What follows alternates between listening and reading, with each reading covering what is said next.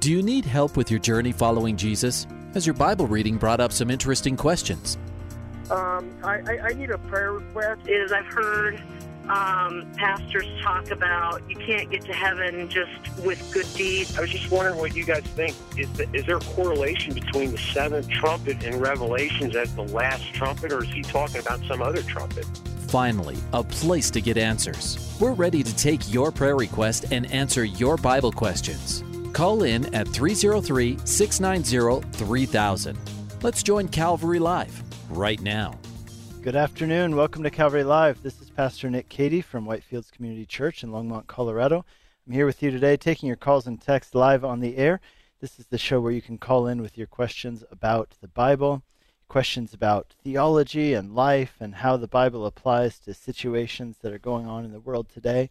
If you have a prayer request, I would love to pray for you along with all those who are tuning in and listening with us, able to say yes and amen and agree in prayer together in our cars, at our desks, in our offices, wherever you're tuning in from today. There's a whole community of people tuning in, not just in the United States, but even internationally as well. It's a great thing to see how God has been building the listening family of Calvary Live. And so wherever you're tuning in from, I want to welcome you. I'm glad that you're here. Let me give you the numbers to call and text with your questions about the Bible, questions about life from a biblical perspective, and your prayer requests.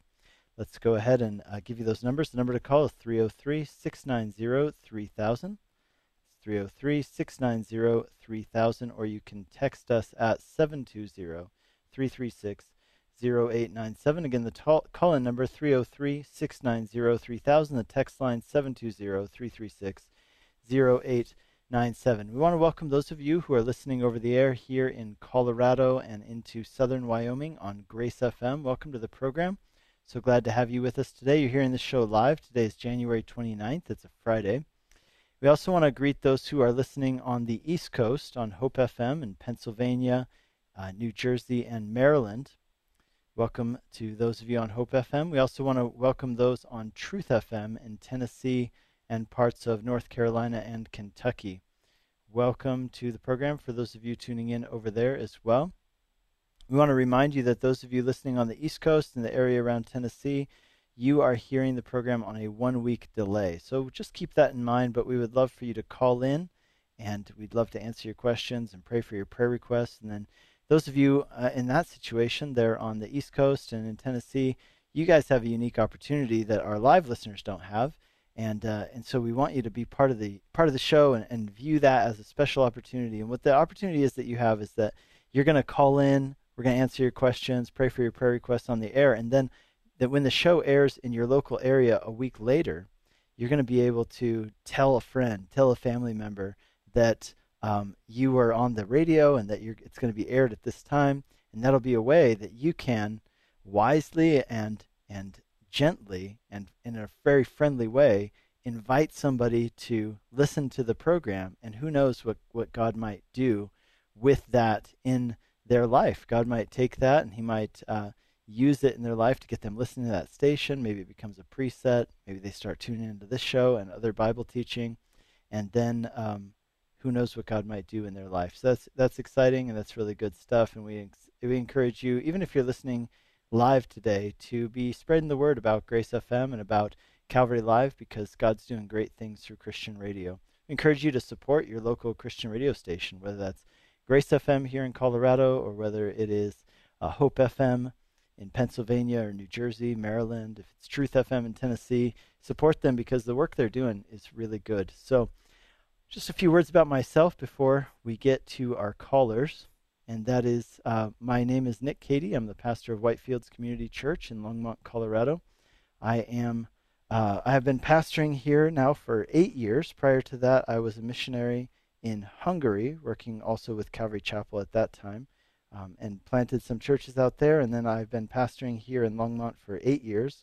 Our church, Whitefields, is a Calvary Chapel affiliated church here in this city. And so if you are near to Longmont, I'd love to personally invite you to join us for service sometime at our church. Our church is meeting both in person and online right now. So if you're in driving distance of Longmont, we'd love to have you come out for a Sunday morning. We have 3 services every Sunday. Those are at 8 a.m., 9:30 a.m., and 11 a.m. So every Sunday, 8, 9:30, and 11. We have a full children's ministry now open at our 9:30 service. The other two services are family services, and that earliest service is kind of our COVID-friendly. I like to think that all of our services are COVID-friendly because we do social distancing and masks and all that, but the 8 a.m. service, we call it our COVID extra-friendly service. So if that is something that you're looking for, join us at 8 a.m. Our other services, again, also safe and welcoming. Those are at 9:30 with children's ministry and 11 a.m. for you late risers who prefer those late services. So we'd love to have you. Again, I'm the pastor of the church here. We're currently studying through the book of 2 Kings, which may not sound all that exciting. You know, I don't know a lot of churches that study 2 Kings on a Sunday morning, but I got to tell you, as we've been studying through 2 Kings, it has just been so rich and so applicable, so surprisingly applicable. And so it's been very good. We've really enjoyed studying through 2 Kings. We're coming up to the end of it. This Sunday, we've got a really great section as we study, chapter by chapter through these books. We're looking at a time in Israel's history when they were very wealthy. It was during the reign of Jeroboam II. They were very wealthy, but this is also the time when Jonah the prophet was sent to Nineveh. This is the time when Amos preached in the northern kingdom of Israel. This is the time when Hosea called the people to give their hearts back to God. And so looking at that setting in which God spoke to them is really, really interesting. So yeah, we'd love to have you come visit us. Just our address here in Longmont is 2950 Colorful Avenue. It's 2950 Colorful Avenue here in Longmont, Colorado.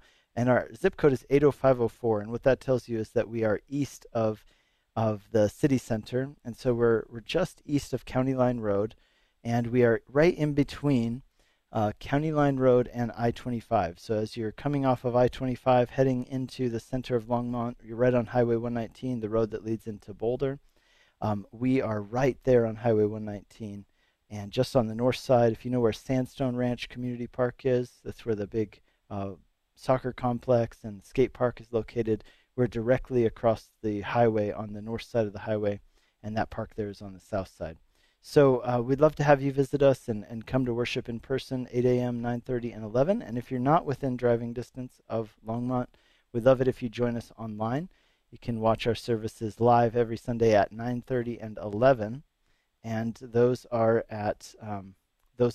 available on our website, whitefieldschurch.com. You can go there to get the link to go watch on YouTube or on Facebook Live. So whitefieldschurch.com is the place for that. You can also hear us every weekday. We have a daily radio show that airs twice a day here on Grace FM here in Colorado, and those are at 9:30 a.m. and 2:30 p.m. Mountain Time. So we're on both at 9:30 and 2:30 Mountain Time every weekday, and we're on Sunday mornings at 1 p.m. If you are in your car at that time, definitely turn on the radio and listen to us.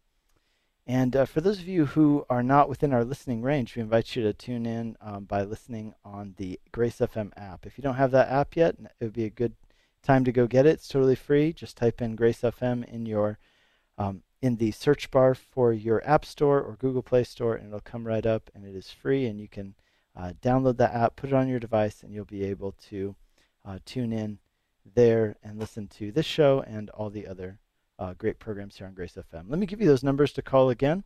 We have all open lines right now, so it's a great time to call in with your Bible questions, call in with your prayer requests. I'm standing by just ready to answer those and hopefully bring clarity to some areas of the Bible where you've been needing that. The number to call is 303-690-3000. That's 303-690-3000, or you can text us at 720-336-0897. That's 720-336-0897 for the call-in line, or for the text line, and the call-in line is 303-690-3000. As we're waiting for some of those calls to come in, let's go over to our text line, and we have one person texted in, and they say, please keep our family in prayer. We have experienced a death due to suicide in the family. The family is They have some believers in our family. We have others who are not believers. But pray that the Lord would intervene and help in this dark time. Absolutely, let's do that. Heavenly Father, we lift up this dear family to you, and we just know that they're hurting, all of them. We know that the believers are hurting, and those who are not believers are both hurting. And so, Lord, we pray for this family that you'd bring them comfort, that you'd bring the light of your presence into the darkness that they're experiencing right now because of this death by suicide. Lord, we ask that you'd bring comfort in this time when they might have a lot of questions which are unanswered. You know, a lot of questions come in like what if and all of those sorts of things. So we pray that you would just hold this family tight in your arms during this time. See them through this, Lord. Help them, carry them through this, we ask, by your strength. And Lord, we pray for those in the family who do not know you, who do not have the hope of eternal life. Lord, we pray that this would be something you use, even something as sad and tragic as this. Lord, would you use it for good and for their eternal benefit. Lord, we pray that in Jesus' name. Amen. Amen. So to the person who wrote this in, I hope you're listening, and I hope that you know that a lot of people out there praying for you. We love you, and you have a family in Christ who's here to lift you up, and we're very sorry for your loss. You're listening to Calvary Live. This is Pastor Nick Cady from Whitefields Community Church in Longmont, Colorado, taking your calls and texts live on the air. Let's go to, let me give you the numbers to call one more time, and then we'll just continue going through some of these text messages that have come in. The number to call is 303-690-3000. That's 303-690-3000. Or you can text us at 720-336-0897. That's 720-336-0897.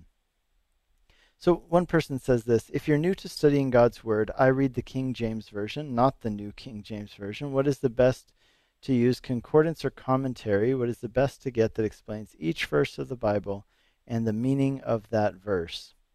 You know, there are a lot of very good commentaries out there, and I will tell you that commentaries, of course, vary by their scope, right? So you've got commentaries that kind of give you a big picture. You've got commentaries that go really in depth on every verse of the Bible. Let me give you a few that I recommend because, like I said, I'm not sure that any one commentary is going to be able to do that unless you get like a huge series of commentaries. I know that there is one series of commentaries. If you're looking to go really in depth, there is the New International Bible Commentary, and that's not to be confused with the New International Version of the Bible. But the New International Bible Commentary, that's pretty much as in-depth as you can get. There's another one called the World Bible Commentary, which is also very good, also very in-depth. If you're looking for something that's more just like helps you really get your bearing on the Bible, I really recommend a book called Halley's Bible Commentary. That's Halley's with two L's, by the way, so Halley. Sometimes people call it Halley's Bible Commentary. I believe it's properly pronounced Halley's Bible Commentary. Another commentary I like is one called the Believer's Bible Commentary. That is a one-volume Bible commentary by William MacDonald, which is very good. I enjoy that. Let's see, what are some other... There's also several series that I really like. One of my favorite series is one that came out, I believe it came out in the 90s, but it's still very relevant, and it is called The Bible Speaks Today. And some really great authors in there. Some of my personal favorite commentators. Edmund Clowney is a contributor to that. He's passed away already, but his work is involved in that. And let's see who else. John Stott, of course, is involved in that. And he's one of my favorites. I get so much from the Lord through John Stott. So again, that's the Bible Speaks Today commentary series. And then there is a newer commentary series that I've also really enjoyed, which is called the For You commentary series. And so there's like 1 Peter for you, Galatians for you, Judges for you. They don't have all the books of the Bible yet. They're still compiling those. But the For You Bible series, or For You commentary series, is really good. So those would be my top recommendations, kind of going from, every single verse being dealt with to really dealing with the bigger picture kind of, zooming out type of thing, going less in depth. So, but yeah, there's a ton of good stuff out there. Now, you made a comment there about King James only. I think that is a different conversation, but one that we can return to if we don't have any callers later on. I doubt that will happen, but if anybody else does want to talk about King James only, I would love to talk about it. I have a lot of thoughts on it. I've written about it and studied about it in seminary, so I might be able to give you guys some good insight into the King James only discussion. So we can talk about that as we go on. So I'm just going to save this text message. I won't delete it just yet, but I hope that answers your question as far as Bible commentaries. Now, you asked about concordances. The gold standard for concordances, of course, is still Strong's Concordance. Strong's Concordance will give you definitions, of every Greek and Hebrew word that is used in the Bible, as well as where those words are found. Now, before you run out and buy a concordance like that online, like from Amazon or something like that, I would tell you that the Strong's Concordance is public domain. It's available online and in so many apps for your phone. So unless you want to have a copy, and they're not very expensive, by the way, they cost like $20 to have that giant book, which is very useful. Strong's Concordance of the Bible. I think it's even called the Strong's Exhaustive Concordance, which is a very accurate name. And you can get that. There's a great online resource where you can get that and a few commentaries as well called the Blue Letter Bible. So if you haven't been using the Blue Letter Bible, now's the time. And I'll tell you what, for you who prefers the King James Version and not the New King James Version, you'll love Blue Letter Bible because Strong's Concordance is based off of the Old King James Version or the original King James Version. And so you can enjoy your King James Version while you use Strong's Concordance on the Blue Letter Bible. Okay, so let's go to our next caller, Joseph in Wheat Ridge, Colorado. Hi, Joseph. Welcome to the program. Thank you very much for taking my call, Pastor. I asked about John chapter 14, verse 13, I guess, verse 14. But before that, just a prayer for one of my former coworkers. Her name is Monica. Her daughter, Alondra, was in a accident in the past August, and she's now in physical therapy. So I pray that her daughter, recovers fully by God's grace. Amen. I agree.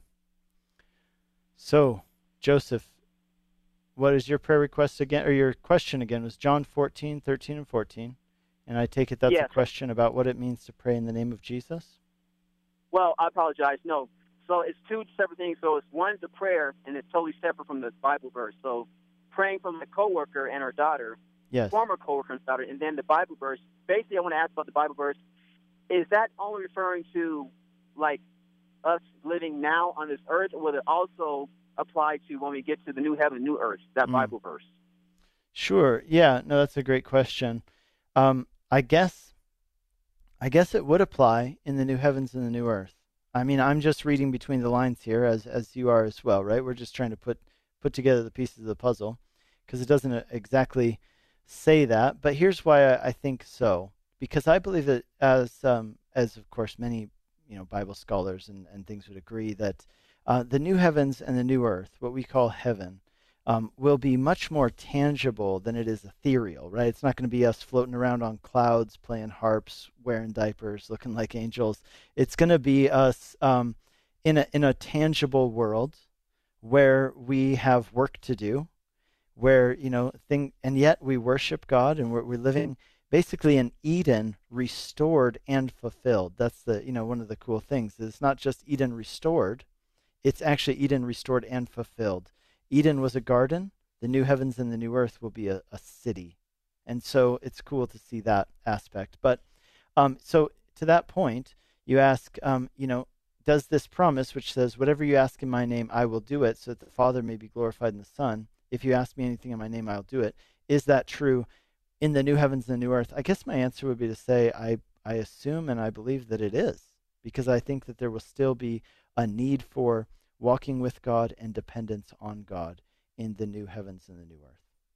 But it's perfection there, so we wouldn't be in need of anything. I mean, there's food, but we really won't need it. I mean, so it's perfection there.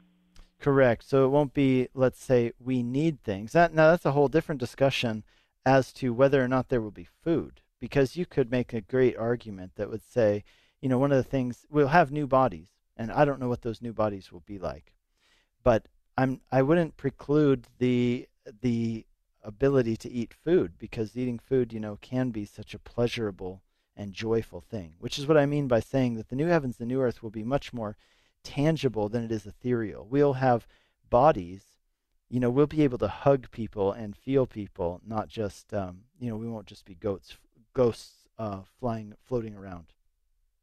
So it's possible. I don't know what the new bodies will be like. It's possible that we will still, eat food. I would say let's forget the food thing, and let's just say this: that if there is work to do, because I do believe that if you look at Eden, there was work to do, and they were doing work with God. They weren't, it wasn't that they only sought God when they needed Him, but they sought God because they were given a job by God to do with God. So it's this idea of partnership and fulfilling a purpose with God. So Randy Alcorn has a super good book on heaven. Its title is a very clever title. It's called Heaven. And he goes into this whole thing from a biblical perspective, just a biblical, study of showing how heaven will be much more of a tangible place than an ethereal place. Okay, and that last name is Alcorn, Randy Alcorn. That's correct, Randy Alcorn. Great book. It's called Heaven. I recommend it to everybody. Okay, thank you. And, also please pray for my former coworker, Monica, and her daughter, Alondra, that just pray that she recovers fully from her ATV accident, because it really messed up her body, Okay, well, let's pray for that right now. Heavenly Father, we pray for Alondra, Lord, and we just ask for her mom, Monica. Lord, we pray for her that as she's been in this accident, Lord, you'd heal her body and the parts of her body that have been hurt, damaged, broken. Lord, we pray for healing for that. We pray for a complete and full recovery and restoration. And we pray that you give the doctors wisdom with how they treat, with what they prescribe, and Lord, that you would do the work of, using those doctors, using those medicines, that you would do the work of making her well and whole again. And we pray that in Jesus' name. Amen. Thank you, Pastor. You have a blessed week. Thank you, sir. You too. Bye-bye. Hey, you're listening to Calvary Live. This is Pastor Nick Cady from Whitefields Community Church in Longmont, Colorado, taking your calls and texts live on the air. We've got one open line. The number to call is 303-690-3000. It's 303-690-3000, or you can text us at 720-336-0897. Let's go to Susie in Aurora, Colorado. Hi, Susie. Welcome to the program. Hi. How are you doing? I'm doing good, thank you. Great. What can I do for you? So last night I was talking with a friend, and we were talking about God, of course, and I tell her, about the rapture, and she's like, I really don't, she's a Christian, but she doesn't believe in the rapture happening. Mm-hmm. So she brought up 2 Thessalonians 2:3, kind of midway of that, where it says the rebellion occurs, and let me see, wait, hold on. Oh, on 3, it says, don't let anyone deceive you in any way, for that day will not come. So she believes that the rapture won't happen because the Antichrist has to come before that. But I told her, no, I think we're going to be raptured up, and like 3.5 years of us being in heaven with Christ, then the Antichrist will appear here, right? And then he's going to start doing whatever he does. And so 3.5 years later, that's when Christ and the church will come back, right? Right. So there's 3 views on this, on when exactly the rapture would take place. They're called a pre-tribulation, mid-tribulation, and post-tribulation. And so, the idea here is this. It's really a question of how long the tribulation lasts and what takes place during that tribulation period. And that would be, it's pretty clear that 7 years. And so what you're saying is also the view that I would agree with, which is that the first 3.5 years of that tribulation are actually a time of peace. But the question is, when does the rapture take place? Does the rapture take place at the beginning of the 7 years, before the actual judgment starts to come? Does it take place at the 3.5 year mark, where we see that the judgment, the man of lawlessness is revealed, in other words, the Antichrist, and then we're taken up before things get heavy and the judgment begins to come. And then there's another view that, that say it happens after the Great Tribulation. But that would be, again, more of a minority viewpoint. The two main viewpoints are that pre and mid. And so, I don't know if it's that important for that verse to determine one of those positions as far as does it happen before the 3.5 years of peace, which comes before the 3.5 years of, terrible, what's called the Great Tribulation, the terrible time of trouble. I'm not sure that really matters. I think here's the point. Here's really the point of this text in 2 Thessalonians. It's actually in both 1 Thessalonians and 2 Thessalonians. Paul is writing to those people for a reason. And the reason he's writing to them is because they had been led to believe by somebody who had come into their church, or maybe even somebody from within their church. Somebody had come around and said, hey, don't you know that Jesus already returned? And so they write to Paul and they're like, hey, Paul, so Jesus already returned and we missed it, because, remember in those times, communication was slow. They didn't have TV. They didn't have internet. And so somebody comes from out of town, let's say, or somebody within the church has a strange interpretation that says, Jesus already came and we missed it. So they write this letter to Paul and they say, hey, we're bummed out because we missed the return of Jesus. What's going to happen to us now? Now we can't go to heaven and stuff like that. And Paul writes back in the first letter to say, no. Listen, when Jesus comes back, here's what's going to happen. Actually, in the first letter, the bigger issue was they were worried because some people had died, and they were worried, well, what happens if these people die before Jesus returns, or if Jesus has returned? What's going to happen to these people who have passed away? And Paul says, don't worry about it. Those people are going to be raised from the grave when Jesus returns. And he says, every eye will see him, as Jesus had said. You're going to hear the sound of a trumpet. Trust me, you're not going to miss the return of Jesus. Then they're still worried in the 2 Thessalonians. He's responding to, they write back and say, okay, cool, thanks, Paul. Hey, but we're still worried that we might have missed it because this person said this thing. So Paul writes them again and says here in chapter 2, he says, here's how you know that it won't happen.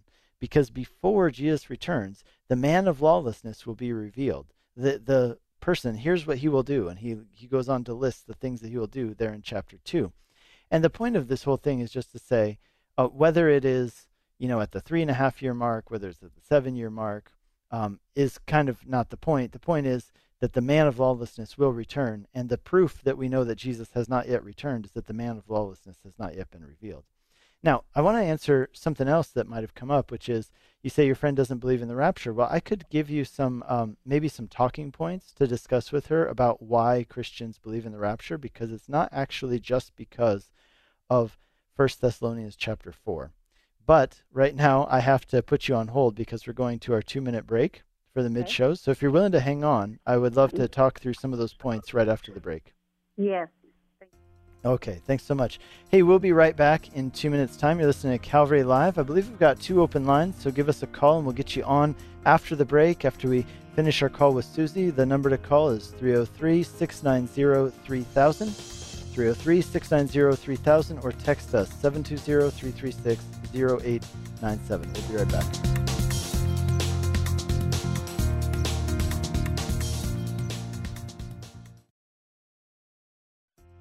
Welcome back to Calvary Live. Give us a call at 303-690-3000 or text us at 720-336-0897. Let's join Calvary Live right now. Good afternoon. Welcome back to Calvary Live. This is Pastor Nick Cady from Whitefields Community Church here with you today, taking your calls and texts live on the air. The number to call, 303-690-3000. That's 303-690-3000, or you can text us at 720-336-0897. We have 2 open lines right now, and let's go right now back to the caller we were talking to right before the break, which is Susie. Hi, Susie. Welcome back. Hi, I'm here. Mm-hmm. Okay, so what I told you I would talk to you about on this part of the break, after the break, was some arguments for why Christians believe in the rapture. And, so I think that a lot of people just assume that this is based only on one verse, and that verse being found in 1 Corinthians chapter 4. Some people would say, well, the word rapture isn't in the Bible, which is only true depending on what language you're reading the Bible in, because the word rapture comes from the Latin word raptizo, which means rapture. It just means caught up, right? Just caught up in all of a sudden. So it depends on what language you're reading it in. Is the word rapture in the Bible? Well, if you're reading it in Latin, it is. If you are reading in English, it's the word caught up. And it just says that we will be caught up to be with the Lord. Let me just give you a few reasons why we believe this. There is a pattern throughout the Bible going through the Old Testament into the Gospels and into the letters of Paul and in the book of Revelation. By the way, anytime we want to formulate a doctrine, the best way to do it is to see, is it represented in the Old Testament? Is it taught by Jesus in the Gospels? Is it reinforced by Paul or Peter, the apostolic letters? Is it also represented in Revelation? Now, that won't always be the case with every doctrine, but if it is, then that's a pretty strong case for a doctrine. So, in the Old Testament, here are some examples that lead us to believe in the rapture. One of them is that we have this pattern that God does not judge the wicked with the righteous alongside the wicked when it comes to temporal judgment. Now, there are some exceptions to this, but generally God spares the righteous when he judges the wicked in temporal judgment. Now, what I mean by temporal judgment is temporal judgment's different than eternal judgment. So, these are times when God judges the world, like in the flood, or let's say Sodom and Gomorrah are two examples that I want to bring up right now. And here's why. Because if you look at the story of the flood, here's what happens. God is going to bring judgment upon a world that has turned away from him, ignored him, rejected him. And yet, he spares the family of righteous Noah and his family members. And it says that Noah preached for all of those years that he was building the ark. He preached a message of repentance to the people who were there, and basically everybody ignored him except for his family. But if they hadn't ignored him, they too would have been able to get onto the boat and be spared from the judgment. And so, what we see is that that God spared the righteous when he brought judgment upon the unrighteous. Now, this is mentioned again in 2 Peter chapter 2, verse 5, where it says, God did not spare the ancient world, but saved Noah, one of 8 people, a preacher of righteousness, when he brought the flood on the world of the ungodly.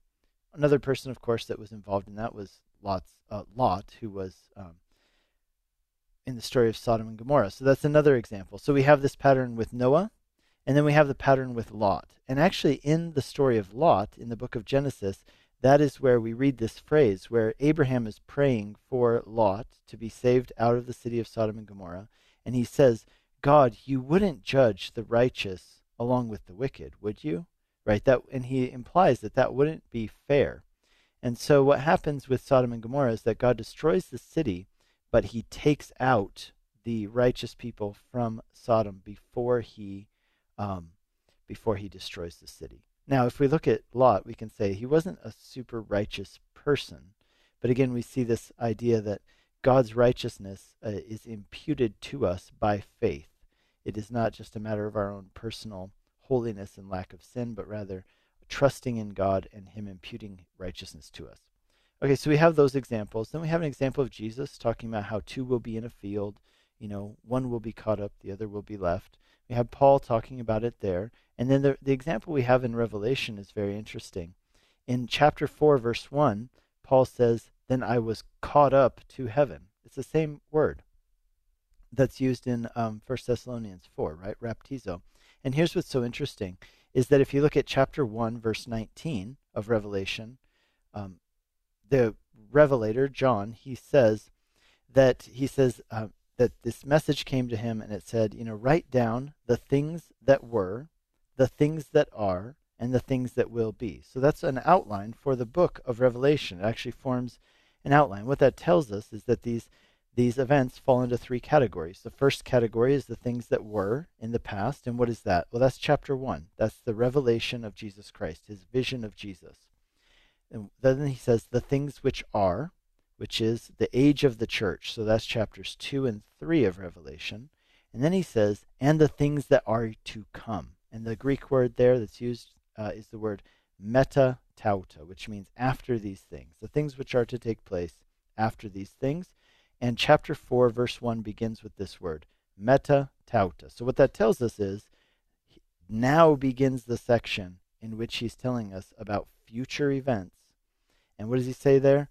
In Revelation chapter 4, verse 1, let me just read it to you, because it's particularly interesting. He says this, after this, meta tauta, I looked, and behold, a door standing open in heaven, and the first voice which I heard speaking to me like a trumpet, saying, come up here, and I will show you what must take place after this. And at once I was in the Spirit, and behold, a throne stood in heaven, and one seated on the throne. What is John describing? John is describing the same thing that Paul talked about in 1 Thessalonians chapter 4. He's describing how he is experiencing in a vision, right? He's getting a preview of it. He's experiencing the rapture. And what happens when he experiences the rapture? Well, he's up in heaven with a great multitude, and they are watching the events that take place on the earth during the time of the tribulation. So these things all together are the reasons why we believe in the rapture, because there's a principle that we see in the Old Testament. Also, the time of Noah is used as an example that's compared to what the world will be like at the end of the age as well, during the time of Revelation when God brings judgment on the earth, the time which is still for us in the future. And so all those things together are the reasons why we believe in the rapture. It's not just one or two verses here and there. Okay. Alrighty. Can you get 2 Thessalonians 2:1? Mm-hmm. You could read just that one. Yep, I'm pulling it up. Okay, it says this, now concerning the coming of our Lord Jesus Christ and our being gathered to him, we ask you, brothers, not to be quickly shaken in mind or alarmed, either by a spirit or a spoken word or a letter seeming to come from us to the effect that the day of the Lord has come. So this is what I was referring to earlier when I said that we have to understand why Paul is writing these things to the Thessalonians. And the reason is because apparently a letter or somebody had come into their fellowship and claimed that Jesus had already returned and that they had missed it. And so Paul's writing to encourage them and actually convince them that Jesus has not already come back yet, that that's still in the future. Okay. Well, cool. Well, hey, I'll tell you one more thing if you don't mind hanging on, because right now I don't have any callers waiting behind you. So I wanted to bring this up, and I wasn't sure if we'd have time, but it looks like we do. The interesting thing is that the Jehovah's Witnesses actually claim that Jesus returned. And I don't remember the year. It was in the early 20th century, 1914. This is the year when Jehovah's Witnesses claim that Jesus returned to their headquarters in Brooklyn and gave them instructions. And the reason they claim this is actually, it's kind of sad, kind of funny. The reason they say it is because the Jehovah's Witness organization in the late 1800s, they had this leader, and he kept on claiming, he kept on setting dates and saying Jesus is going to come back on this date, so they were kind of doomsday preppers. And so they were all preparing and getting ready for Jesus' return, and then he didn't return on those dates. And so finally, you can only do that so many times before you lose credibility. So finally, their leaders said, okay, this particular date in 1914. And then when, the world didn't end and Jesus didn't catch all the Jehovah's Witnesses up to heaven, they said, well, hey, so is that another failed prophecy? And the guy said, no, it's not a failed prophecy. Actually, Jesus came back and he talked to me, and it's all good, right? And so this would be an important verse, an important understanding for us to understand that when Jesus comes back, it's not going to come back in secret. He's not going to only appear to an elite group of people. every eye will see him, and before he comes, this man of lawlessness will be revealed. We have quite a bit of things that we can know about the second coming based on the Bible, and so we should not be deceived, in other words. Because there's a difference between his coming and his return, right? Yeah, so you could put it that way, that we're talking about two different things, but they're used a little bit interchangeably. Here's what the timeline looks like. There will be a rapture when we're caught up, then there will be a tribulation on the earth. At the end of that, he will return, and that's often called the second coming. Okay, so the second coming and the rapture are two different events. All righty. Cool. Yeah. Okay, well, I'm glad that we were able to discuss that so thoroughly, and God bless you. Thanks for calling in. Yes, thank you. Bye-bye. All right, bye-bye. Hey, this is Pastor Nick Cady. You're listening to Calvary Live.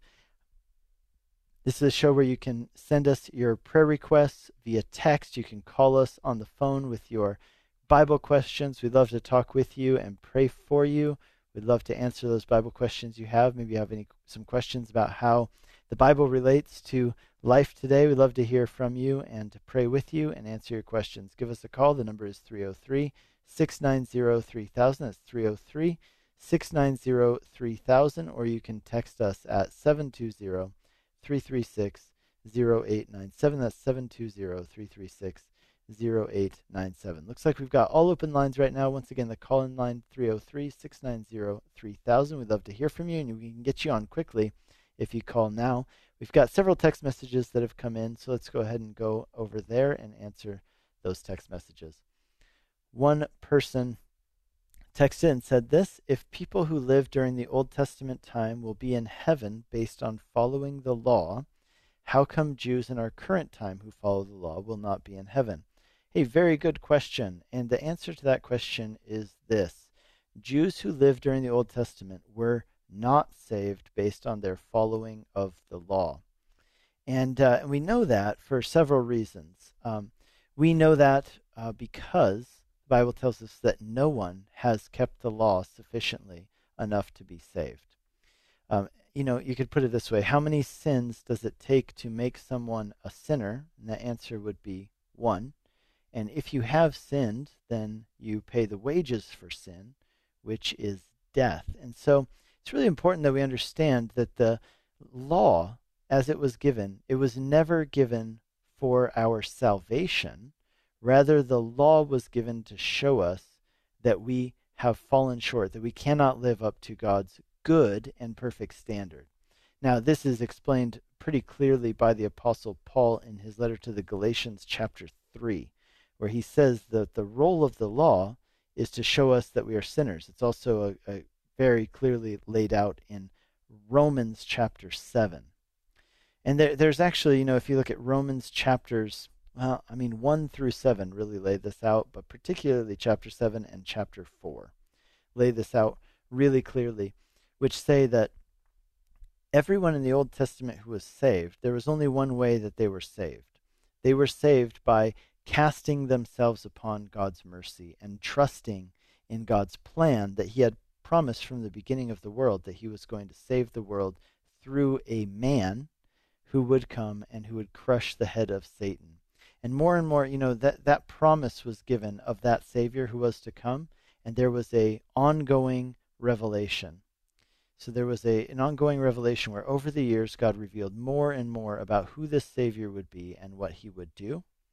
And so as the people waited, the prophets came, God spoke through the prophets and told them more and more things about who this Savior would be and how they would recognize him when he came.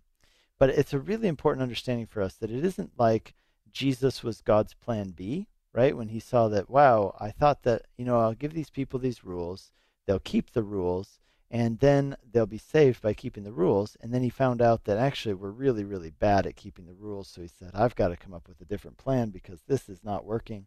So Jesus was his plan B to save us. And that's not at all the case. Jesus was plan A, and there is no plan B. And we can see that by looking at the Genesis chapter 3, where sin comes into the world. Immediately there where sin comes into the world, God gives his promise that he is going to send a son, a man born of a woman, the seed of a woman, and he will crush the head of Satan. Though Satan will bruise his heel, he will crush Satan's head, and he will put an end to the curse of sin and death when he comes. That's the good news of the gospel, and that's what we have in Jesus.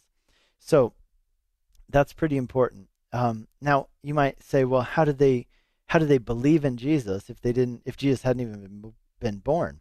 Well, what they were doing is they were trusting in God's promise, and they were trusting in God's character, that one day God is going to bring a way for us to be saved. He's going to fulfill this promise to bring this person who will save us. And they didn't know all the details of how that would happen, but they trusted in it.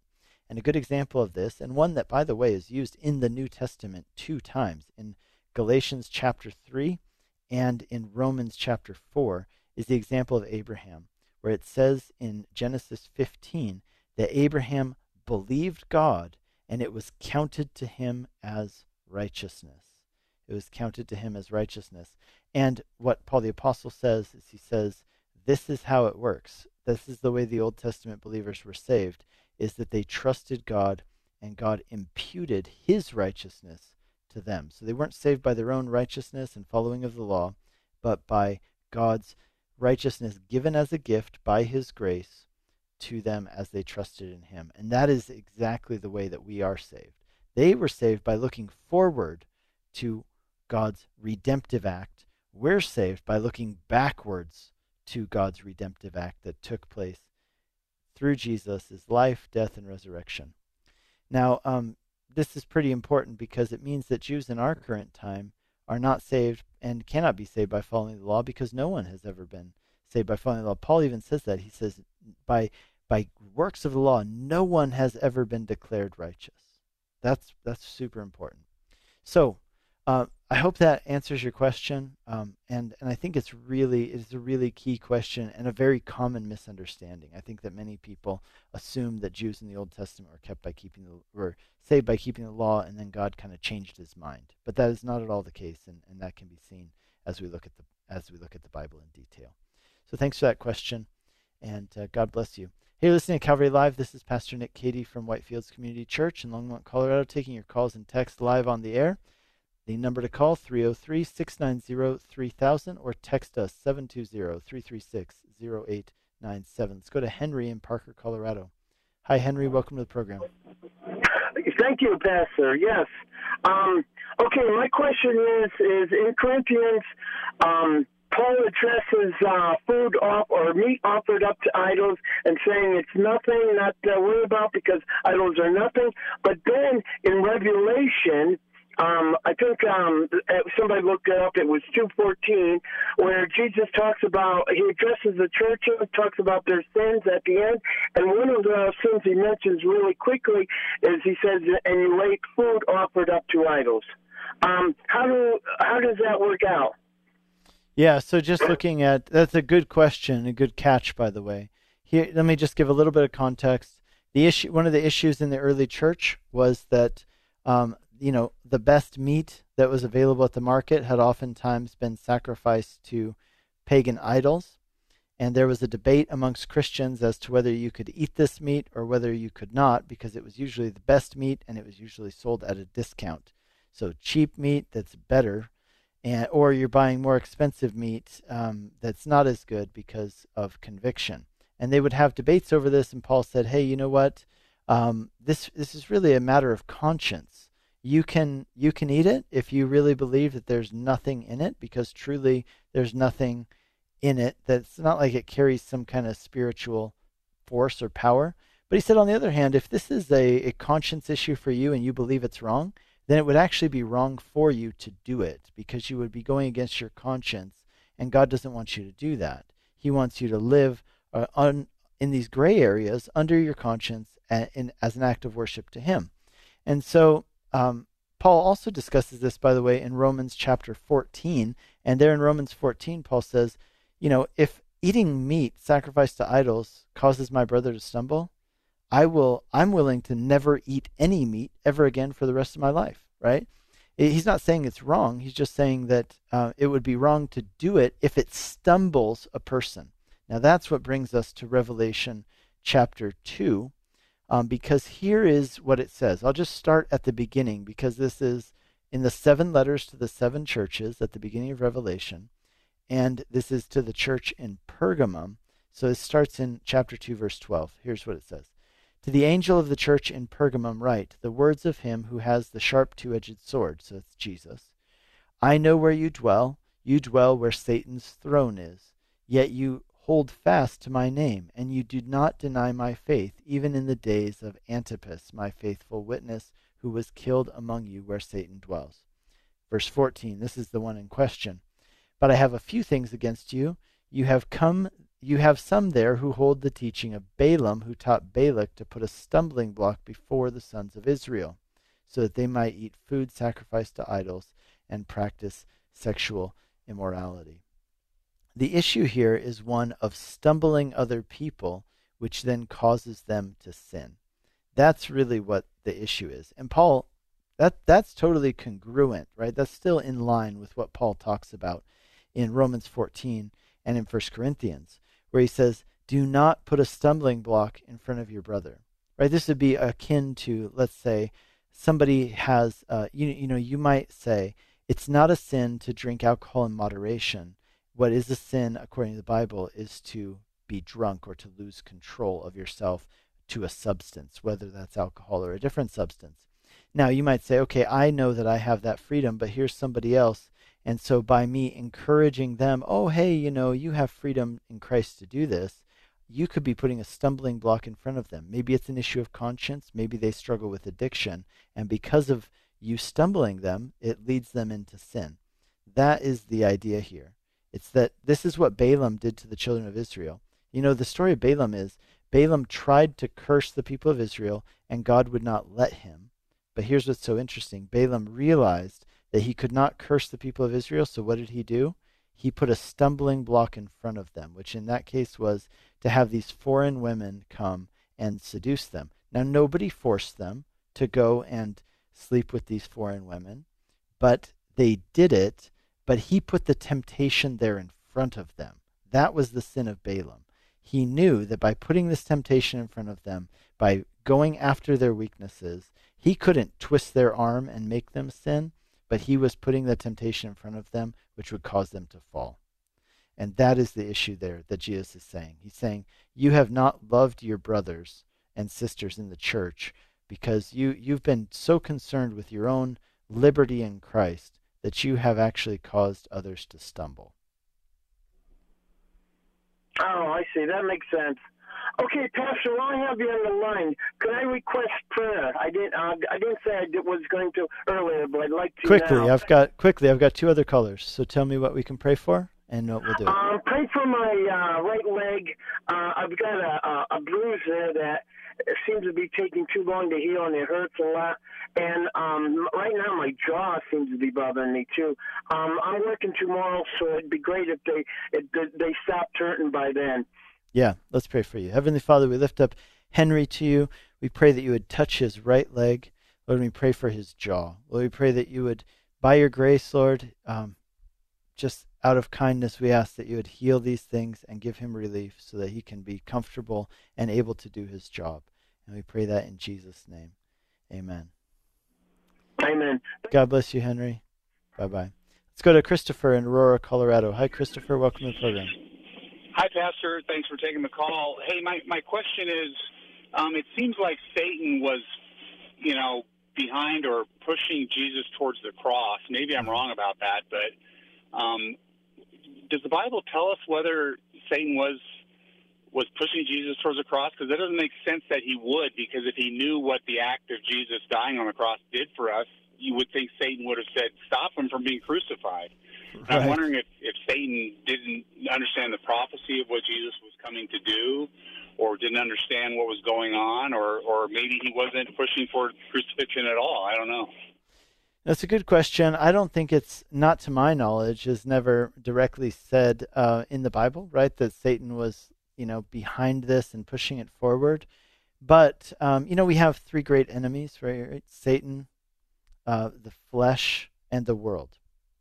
So we have the world, we have our own flesh, and then there's Satan that lead us away from the Lord and what he wants. And we can see that at least the world system and the flesh were at work if Satan was not. And I'll tell you my favorite verse when it comes to making sense of this. On the one hand, of course, let's not forget that in the Gospel of Luke, it says that after Peter's great profession of faith at Caesarea Philippi, right where he says, "Who do you say I am?" Jesus asked, and Peter said, "You are the Christ, the Son of the living God." It says right after that, Jesus set his face like a flint to go to Jerusalem. And he told his disciples, I'm going there. I'm going to be crucified by the chief priests. I'm going to be badly treated. I will be crucified. I will be killed. But on the third day, I'll rise again. And Peter says to him, Jesus, stop this talk about getting killed. You're the king. There's no way you can get killed. You're the Messiah. And Jesus, of course, at that time says, get behind me, Satan. So here's an interesting thought.